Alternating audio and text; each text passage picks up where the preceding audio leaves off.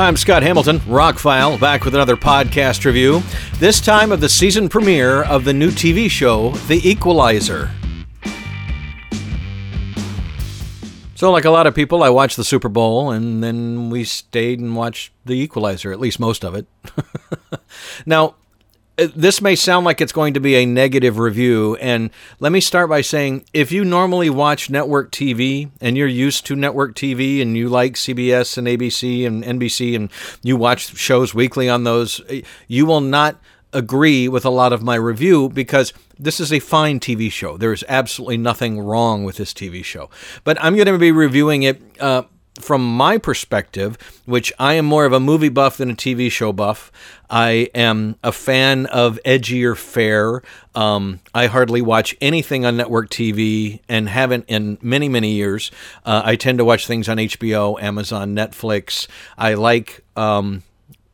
It doesn't have to be rated R for me to enjoy it. I have Disney movies, I have PG movies in my collection, but some of the subject matter that I like, especially when it concerns action stuff, violence and stuff like that, not much can be done on a PG or less rating, which is what a lot of TV is.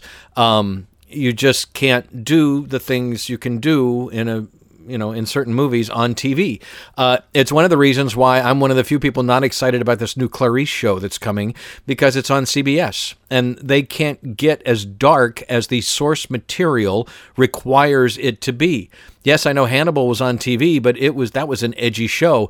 Don't expect Clarice to be that edgy. I just don't see that happening. But anyway, getting off topic. I watched the original show back in the day.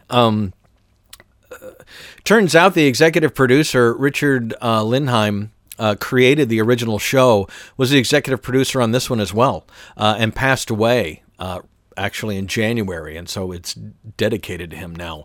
But so the idea, the gist of it involved the creator, so I'll give him that. But I did watch the original show. It was fine for what it was back in the day. It wasn't a long-lasting one of my favorites or anything like that. And then in 2014, Denzel Washington made an action movie out of it, and I love that movie. I've watched it several times. Matter of fact, recently rewatched it in 4K and did a review on the podcast. Both of the Equalizer films are really good. Second one, not quite as good. It gets a little messy storytelling-wise by the end of it. But I enjoyed both of them and kind of hoped that series was going to go on. This TV show is a reboot of the TV series, not so much the movies. I mean, her last name is McCall, and that's the main character's name in all of this.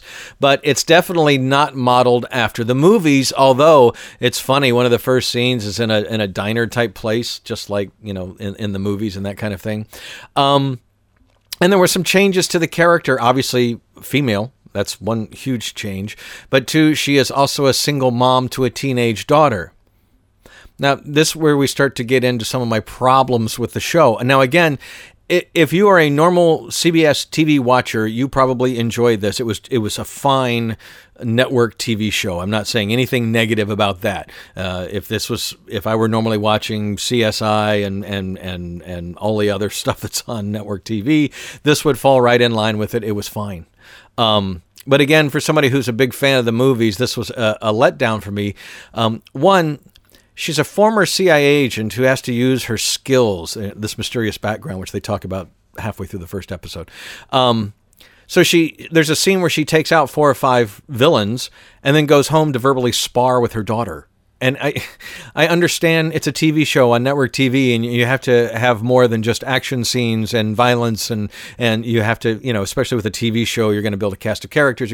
It's just this, we built up some great story with Denzel in the 2 movies, and we got his backstory a little bit, and why he had hung up his spurs for a while, and that kind of thing. And this, when they were talking, she meets Chris Noth, who is former CIA and kind of her handler, I guess, and they talk about old times and Istanbul or whatever, and it's just like, I don't buy any of it. It just...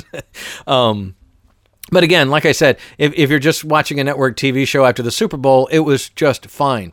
So we get to the first action scene, and that's where the it's really going to prove itself to me or not. I can deal with some of the extra dramatic beats they've added to turn it into a TV show and all that kind of stuff, but if they don't pull off the action scenes, I'm out. And the action scene was horrifically badly edited. It was so choppy, so chopped up. You really couldn't see. It looked like she was making some moves, but it didn't carry. There was no clip in there longer than a second where you could, see what she was actually doing. And as I just discussed in a podcast I did the other day for The Suspect, this Korean movie I watched, which came out about the same time that John Wick did, when John Wick and Deadpool and those kind of movies changed action.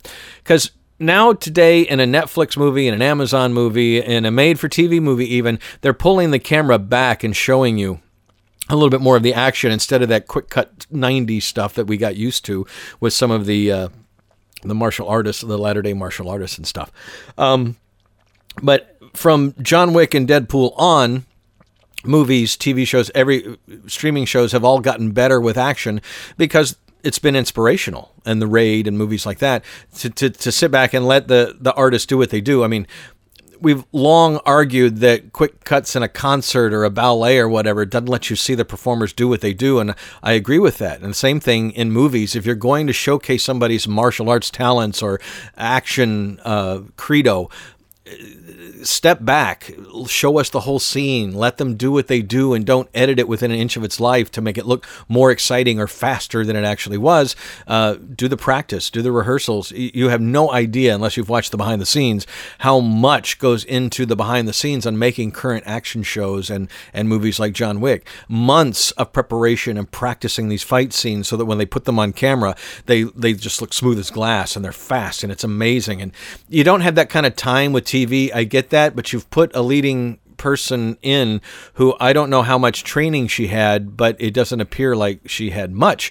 She looks good. She's a good actress. She's fine in the role. Like I said, it's just, I was coming, she's going to walk in a room and she's going to size it up. She's going to take all these dudes out. And that was one of the most disappointing scenes in the whole show.